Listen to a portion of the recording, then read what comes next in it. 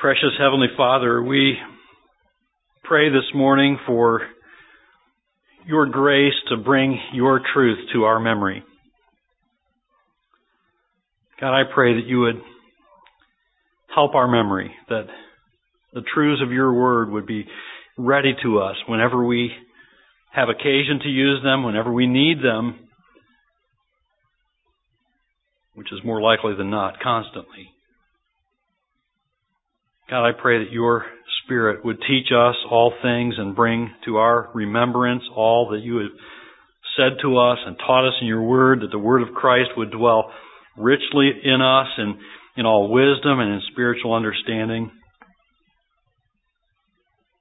Lord, I pray, make us ready, make us competent in the Scriptures, that we would be equipped for every good work. In Jesus' matchless name we pray. Amen.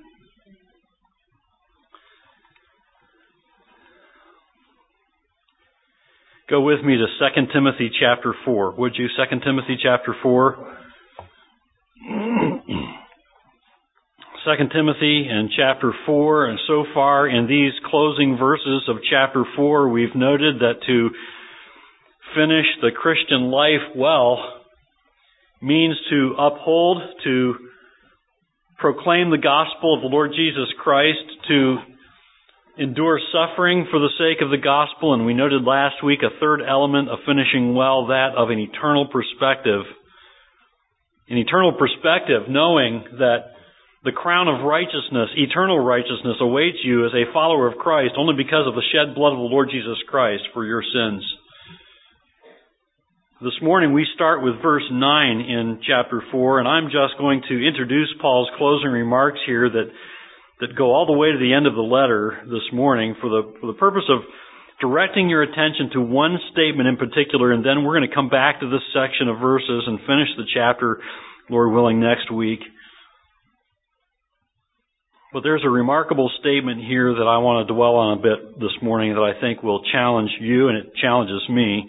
Let's begin with verse 9 and read through verse 13. I hope you have your copy of God's Word with you. Look at yours as I read from mine. Do your best. Paul writes to Timothy, do your best to come to me soon. For Demas, in love with this present world, has deserted me and gone to Thessalonica. Crescens has gone to Galatia, Titus to Dalmatia. Luke alone is with me. Get Mark and bring him with you, for he is very useful to me for ministry. Tychicus I have sent to Ephesus. When you come, bring the cloak that I left with Carpus at Troas, also the books, and above all the parchments. I want to stop on that last statement this morning because in it I think it is a convicting reminder for us. If you're a follower of Christ, that last statement ought to be a reminder to you of something very important. Paul says here in verse 13 that he wanted Timothy to bring with him, yes, the cloak, but not just the cloak, the books, and above all the parchments. The books he asks for, some think, are likely scrolls made of papyrus, which may have been copies of his own correspondence and even writing materials. Papyrus was a writing material made from a plant. It was made from the stem of a plant. It was taken and cut into sections and then peeled back, and those strips, narrow strips of papyrus were woven together, so to speak, kind of laid on top of each other and used with some kind of a substance to make it adhere, and it was a really rough writing surface. Sometimes they would take the papyrus and polish it to make it smoother to write on. The likelihood is those books were made of papyrus and were even correspondence that he had received and maybe even blank papyrus that he might be able to write on. The scrolls made of that papyrus were very common then and may have contained those copies of his correspondence. The parchments most likely were books of some kind, and it's very likely, many think, very likely that he had copies of some of the books of the Old Testament. So he says, when you come, bring the cloak that I left with Carpus at Troas, also the books, and above all, the parchments. And Again, many thinking that the parchments likely copies, some copies of books of the Old Testament, what he had available to him. Now, some have asked, why wouldn't he have already had these with him if it was so important that Timothy bring them to him? It was no small thing that Timothy be traveling to bring these things to him and to visit him. And, of course, when you think about Timothy coming, it wasn't just to bring things. Sometimes a face-to-face meeting is much more valuable than a piece of paper with your words on it, right? Would you agree with that? A face-to-face is going to be much more valuable for Paul, for Timothy especially. And so Timothy, on his way, he says, bring these things on your way. It wasn't just to bring those things, but some would say, well, why, if it was so important that he go to the trouble of bringing these things, why didn't he take them with him? Why didn't he have them with him already? Well, some think that Paul was arrested at Troas and was quickly hauled off and taken away, making it impossible for him to gather his personal belongings, such as the cloak and his books. And so here's Paul in prison, and he's awaiting execution. The end of his life is near, and he knows it. It's coming, and he writes and he asks for his cloak. Of course, we might not understand that, but obtaining clothing in Paul's day was far different for them than it is for us. It wasn't like he could grab his cell phone and say, hey, I forgot my coat. Stop at Walmart and buy me one on the way, would you? He couldn't do that, and those cloaks were hard to come by and were very valuable. And of course, winter was coming, and he was in prison, and he needed his cloak. But he also says, and yes, winter's coming, and you need your cloak. But he also says, bring the books, and especially the parchments. And what I'm challenged by here, and I want to challenge you with today, is this: Paul is very near the end of his life, and he knows that his days are numbered, and yet it is amazing to me that he still wants to learn. He still wants to grow. He's still learning. He's still growing. He's still studying. He's still searching the Scriptures to know them, to know God. He's continuing to learn. He's continuing to exercise his mind toward godliness. But why? Why, Paul? Why give yourself to that? Why give your mental energy to that? Why not to, feeling sorry for yourself, for one? What's so special about God's Word, the Bible? Sometimes the Bible, if not always, the Bible is its own best commentary. And I want you to go with me for a moment to look at a passage that helps us understand why the Bible is so special. Would you go with me to Psalm 19? Psalm 19 and verse 7. What's so special, Paul, about getting copies of God's Word, if that's what those are, and it's very likely it is? What's so special about that, Paul, that you would ask for those kinds of things? And why would you be stretching your mind and shaping your mind with the things of the Lord even at the end of your life? Why is it so important? And what's so special about God's Word, the Bible? And by implication, I want you to understand why it's so important that you and I study God's Word and we never stop till God calls us home, as long as we're able to study God's Word. And well, we have our excuses for not being able, but I'm going to challenge those this morning. Let's go to Psalm 19 and look at verse 7 and following for a moment. Here's why Paul still wants to learn God's truth. The law of the Lord is perfect, reviving the soul. You suppose Paul's soul might need reviving? I think so. The testimony of the Lord is sure, making wise the simple. The precepts of the Lord are right, rejoicing the heart. The commandment of the Lord is pure, enlightening the eyes. The fear of the Lord is clean, enduring forever. The rules of the Lord are true and righteous altogether. More to be desired are they than gold, even much fine gold, sweeter also than honey and drippings of the honeycomb. Moreover, by them is your servant warned. In keeping them there is great reward. Who can discern his errors? Declare me innocent from hidden faults. Keep back your servant also from presumptuous sins. Let them not have dominion over me. Then I shall be blameless and innocent of great transgression. Powerful reminder here about how precious God's Word is, isn't it? And sometimes we don't treasure God's Word for the power and the wisdom and the knowledge of God that it holds for us. I don't think sometimes we can fathom and understand a verse like verse 10, which I just read. More to be desired are they than gold? They tell me the value of gold is increasing today. More to be desired than gold? Really? The Bible? It's just a book. No, it's not just a book. It's God's inspired word. And yes, it's more valuable than gold. It's more valuable than anything you can lay your hands on this side of heaven.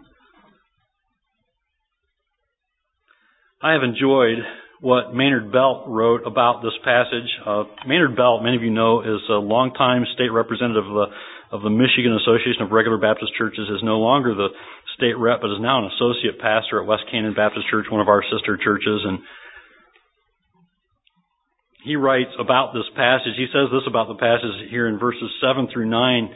He says there are 6 distinguishable titles and attributes. They're pretty obvious given in the Scriptures. And in verses 10 through 13, there are 5 reasons why the Bible should be our most precious possession. He writes verse 7 in chapter 19 here that we just read, the law of the Lord is perfect. There's not anything in this world that's perfect. You're not perfect, right? I'm not perfect. You don't need to remind me of that. I don't need to remind you of that, right? The law of the Lord, though, is perfect. He says the testimony of the Lord is sure. Not too much that you can be sure about, but you can be sure about God's word. The statutes of the Lord are right. You're not always right. You know what? I'm not always right. I'm far from always right. But the God's word is always right. The statutes of the Lord are right. The commandment of the Lord is pure. There's not much in this world in which we live in that's pure, but God's word is pure. God's commands are pure. The fear of the Lord endures forever. Tell you what, you fear God, you honor God, you give God your reverence and respect, and that will mean health for you and strength for you. I'm not talking about a health and wealth gospel here, but I'm talking about God will honor you when you fear Him. And God will strengthen you even in the midst of hardship and brokenness and difficulty. The fear of the Lord endures forever. The fear of the Lord will help you and strengthen you in times of difficulty. The judgments of the Lord are true. Sometimes we complain about judgments that are made on planet Earth, right? But judgment from the Lord is always true, always right. He never makes a mistake in His judgments. And this is His word that He has given to us. Maynard Belt makes the point, here are the reasons the Bible is the believer's precious possession. It is our prized possession, says verse 10. It is sweeter than sweet, says verse 10. It is a supportive safeguard in verse 11. It is a moral motivator in verse 11. It is a patient purifier in verses 12 and 13. And this is why Paul wasn't done learning, because he knew God's word was necessary. It was precious. It was a prized possession, sweeter than sweet, a supportive safeguard, and a moral motivator, and a patient purifier, not Paul's words. But that was his attitude toward God's word. That's why Paul wasn't done learning, wasn't done growing, wasn't done challenging himself to be stretched and shaped by God's word. He knows, just as he wrote to Timothy back in chapter 3, verses 16 and 17. Remember those verses?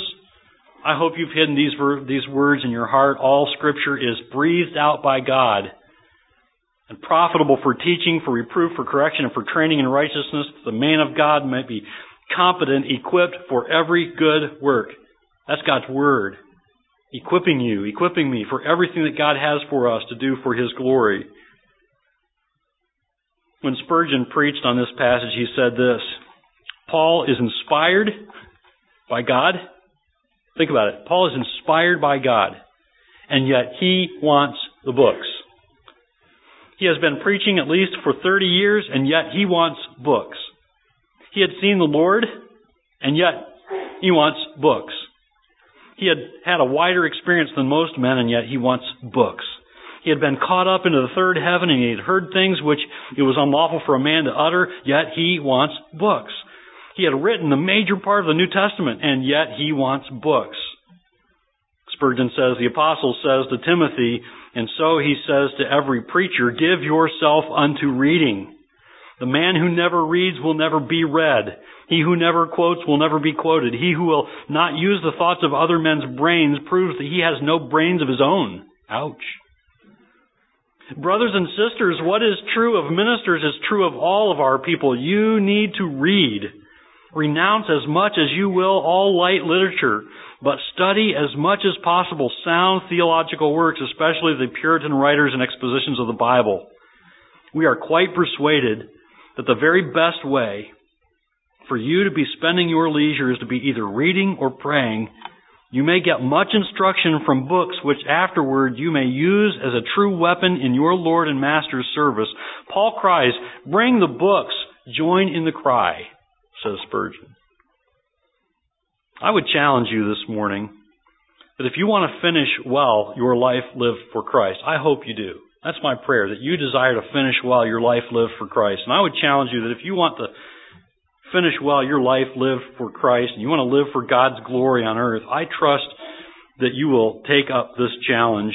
And let me challenge you this morning.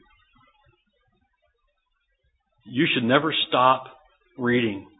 You should never stop reading God's Word. You should never stop pursuing an understanding of God's Word. You should never stop pursuing more knowledge about God. I pray that's your desire. And I would challenge you that the person who finishes well in their walk with Christ never stops reading for the purpose of shaping their mind with the truths of God's Word. I am convinced that Christians who grow are Christians who read for the purpose of equipping themselves with the truths of God's Word. I'm not just talking about reading for the fun of it, although reading can be very fun. I'm not talking about reading lightweight literature or even spending all of our time reading things of a fictional nature. You need to read some things that will shape you theologically. You need to read things that will point you back to God's Word. You need to read God's Word itself.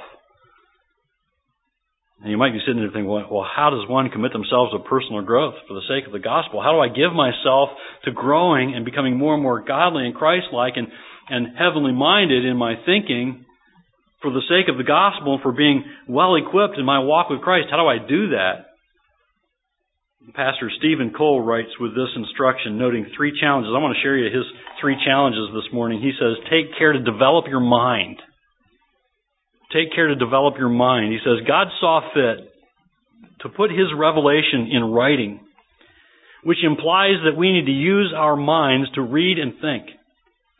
First and foremost, we should read and study the Bible, but also we should read good books that help us grow intellectually and spiritually.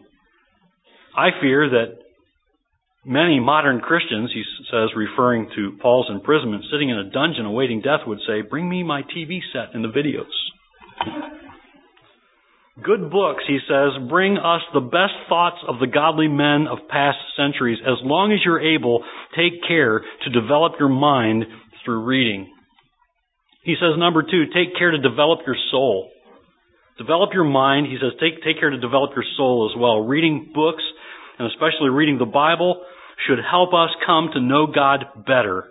In other words, reading should not only help us become better Christian thinkers, but also to go deeper in our personal relationship with Christ.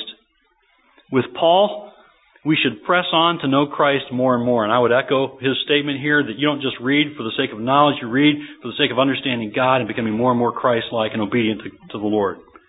Thirdly, he says, take care to develop your character. Take care to develop your character. Reading the Bible and good Christian books should help us become more Christ-like, more loving, and more humble. If we are filled with pride over how much we know, we have missed the point. In fact, the more you study the Bible and read the lives of the great saints from the past, the more you realize how little you know God and how much you need to grow. Even though you are an aged saint like Paul, there is still room to grow in godly character. Reading is a major avenue for growth. And I think he's so right. I would ask you this morning, do you want to be most useful for the kingdom of God? As long as the Lord tarries, as long as the Lord gives you breath, do you want to be most useful for the kingdom of God? I hope you do. And you need to make knowing God's Word and developing your mind and thinking with His truth a priority. You need to make developing your mind toward Christ-likeness and the thinking of God's Word a priority in your life. But you say, how do I do that? How do I begin? How do I get started? Do I just go home and start reading the Bible from the page 1 and reading to the end and just keep reading the Bible? Well, that's not a bad start. Read God's Word. How best can I learn for God's glory, you might ask? I recently read an article by Jim Elliff in which he argues that growing Christians are learning Christians. And in it, he gives 5 useful rules in the learning process to be applied to all of your reading and learning. And in reading these recently, it has challenged my thinking about the things that I read. And I want to share them with you so that you too will be challenged about your thinking about the things that you read, and think deeply about being careful about how you choose things to read. Jim Elliff writes, let me just summarize what he says. First, he says, learn for the exaltation of God. What's your purpose in learning? I hope it's for the exaltation of God, as Jim Elliff writes. In other words, he says, do not learn to make a show of great knowledge, but for more noble reasons. Learn in order to boast in the God who has made magnificent items and ideas to be explored. There are wonderful things in this universe that we can give our minds to thinking about and exploring to know more fully. What is your purpose for knowing them? Is it so that you can glorify God in the knowing of them? Jim Elliff challenges in that thought. Learn for the exaltation of God. He says, secondly, learn Christianly. Learn Christianly. He says, we must acknowledge God in all things, sensed and reflected upon. Grind that new thought through the teeth of Scripture. Let the enzymes of sound doctrine dissolve and digest it. This places the Bible first in our learning. Learn to think Christianly. Learn Christianly. Third, he says, value the standard old works over the new. He says, now, I write this as an author, so I could never bring myself to say we should avoid all new works. But something destructive has happened in our day. Today, an author writes on subjects he knows nothing of. He finds a subject people wish to hear about, gathers a bit of material, mixes in a catchy outline and a striking title, and he has a bestseller. Not all old books are worth your time, but at least most older authors wrote having some sense of their subject being a driving passion. He says, you will read so few books in your lifetime. You cannot afford to waste your time on contentless froth.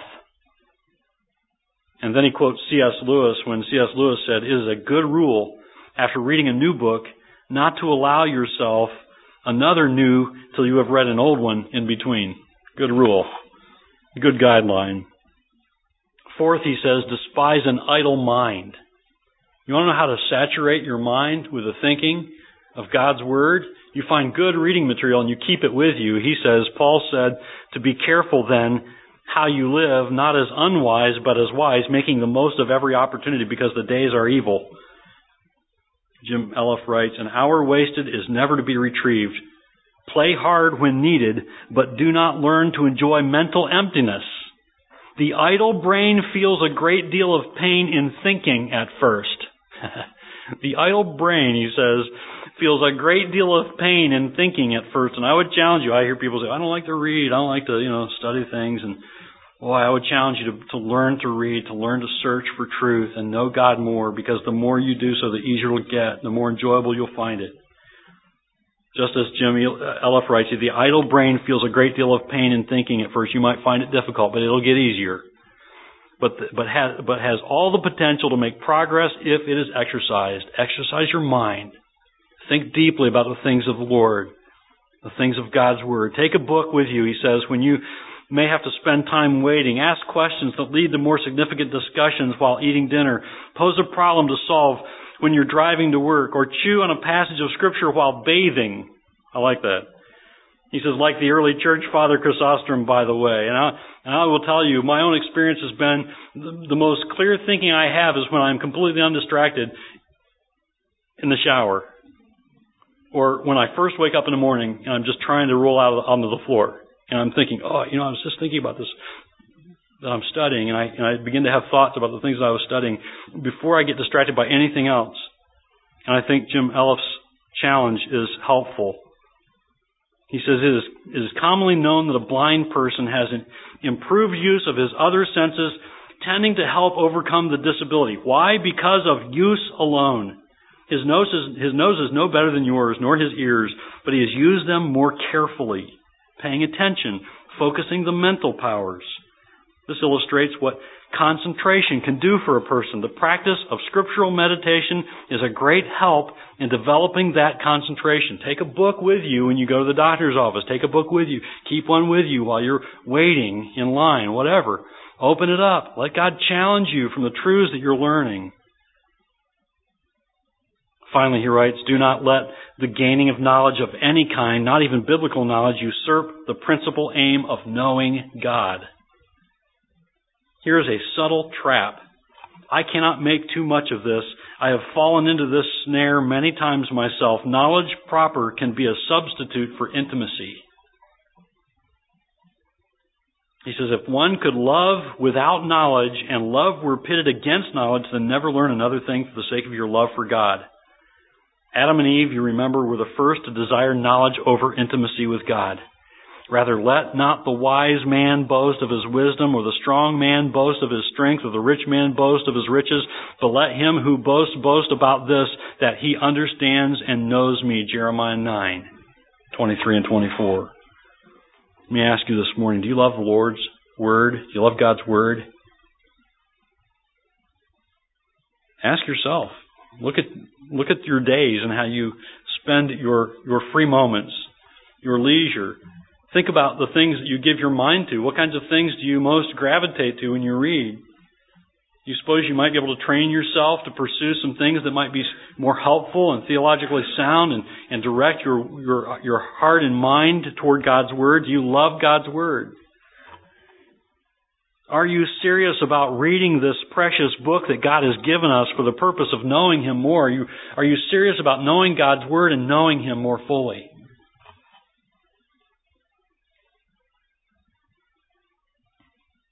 Are you serious about reading that will sharpen your mind to know God more fully? I'm not against reading things for the pleasure of it, reading fictional things.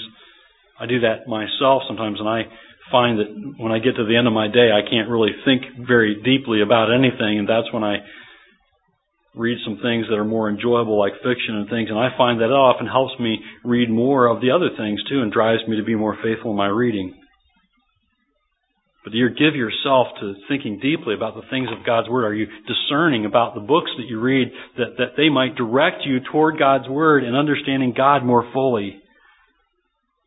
Well, I think that we've fallen in this area in many ways. God's people in many ways have given up their love for reading and a love for God's Word for things that are so much more easy, so much more, we think, enjoyable. We entertain ourselves so easily these days, don't we?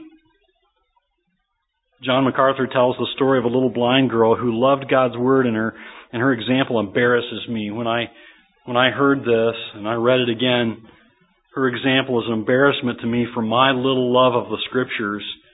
He shared the story. A missionary in France told of a little French girl who became a believer. Although she had been blind from birth, she knew how to read Braille. Someone gave her the Gospel of Mark in Braille, and she loved it so much that she eventually developed calluses on her fingers from reading it so often. Those calluses meant she no longer could read. She couldn't feel the Braille. Hoping to make her fingers more sensitive, she got a knife and peeled the skin from the ends of her fingers. But instead, her fingers became permanently scarred. She couldn't feel the Braille. Believing she would never read again, she bent down to give the pages of God's Word a farewell kiss. And as she did, she soon realized her lips were more sensitive than her fingers. And so she learned how to read God's Word with her lips. How challenging to us who have eyes to see, yes? Oh, believer, oh, that we would have a desire to have a love like that for the Word of God. Oh, that we would realize that we never, and I mean never, outgrow our need for God's Word. We never outgrow our need for the Bible, that we would realize that we may retire from a career, but we never retire from our need to be shaped and equipped by the Word of God. You might come home from work at the end of the day and say, I need to rest and relax and unwind. But while you're resting and relaxing and unwinding, God could be using a book in your hands to feed your soul and direct you to the truths of His Word. Just as Paul demonstrated with his life, at the end of his life, here he is, imprisoned, in captivity. He knows it won't be long and he will likely face the executioner's sword. And I don't know that I would have had the same attitude that Paul had. I hope that I would. But his desire was that he keep knowing more and more about God, to keep learning and stretching his mind and equipping himself for faithful ministry to use every day that God had given him. And if you will never stop learning, and if you will never stop reading and never stop growing in your knowledge of God's Word, then I believe you will be well equipped to finish well your life lived for Christ. Pursue God's truth. Love God's Word. Saturate your mind with the truth of God's Word. Anything you read, measure it against what God's Word says. Let God give you a love for His Word. Maybe you are hearing me speak this morning, you're thinking, I just don't care to read the Bible like I probably should. I realize I probably should want to read the Bible more and more. Then you better pray and ask God to help you fall in love with His Word and fall in love with knowing Him more, that you might honor Him with your life and know Him more fully. It is a precious gift that God has given us in His Word and in the brains that He has given us to think and to reason. That He would give us thoughts that we might not ever think of ourselves if we don't saturate our minds with His truth. What a precious gift He has given us in His Word. Pray that God will give you a love for His truth and a love for knowing Him more and more. And then that He will make you obedient and more Christ-like and more humble in the way that you live for His glory. Let's pray. Our precious Heavenly Father, as we come before you this morning, reminded once again of these powerful truths in Scriptures and the powerful truths from other godly people that you have gifted to write and challenge us in our thinking. God, I pray, help us to be a people who, if we aren't now in love with your Word and understanding it more fully and being more obedient to you and knowing you more, for your honor and glory, God, I pray, give us a hunger and thirst for your Word. Father, I pray that as we choose the things that we would read, that we would be discerning, that we would read things that would help shape our thinking in a way that is Christ-honoring, and those things that we read that are secular, that they might challenge our thinking, and we would be careful to measure those things that we read with your Word.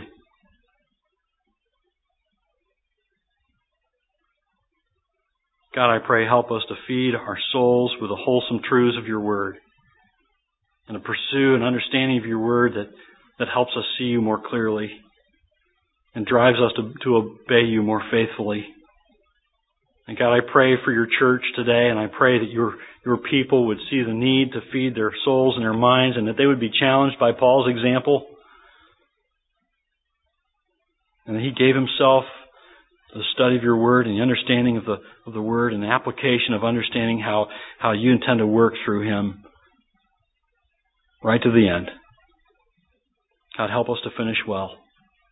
Help us to finish well in our walk with you. Help us to pursue your truth and to never stop pursuing your truth until you call us home or you return. In Jesus' name we pray.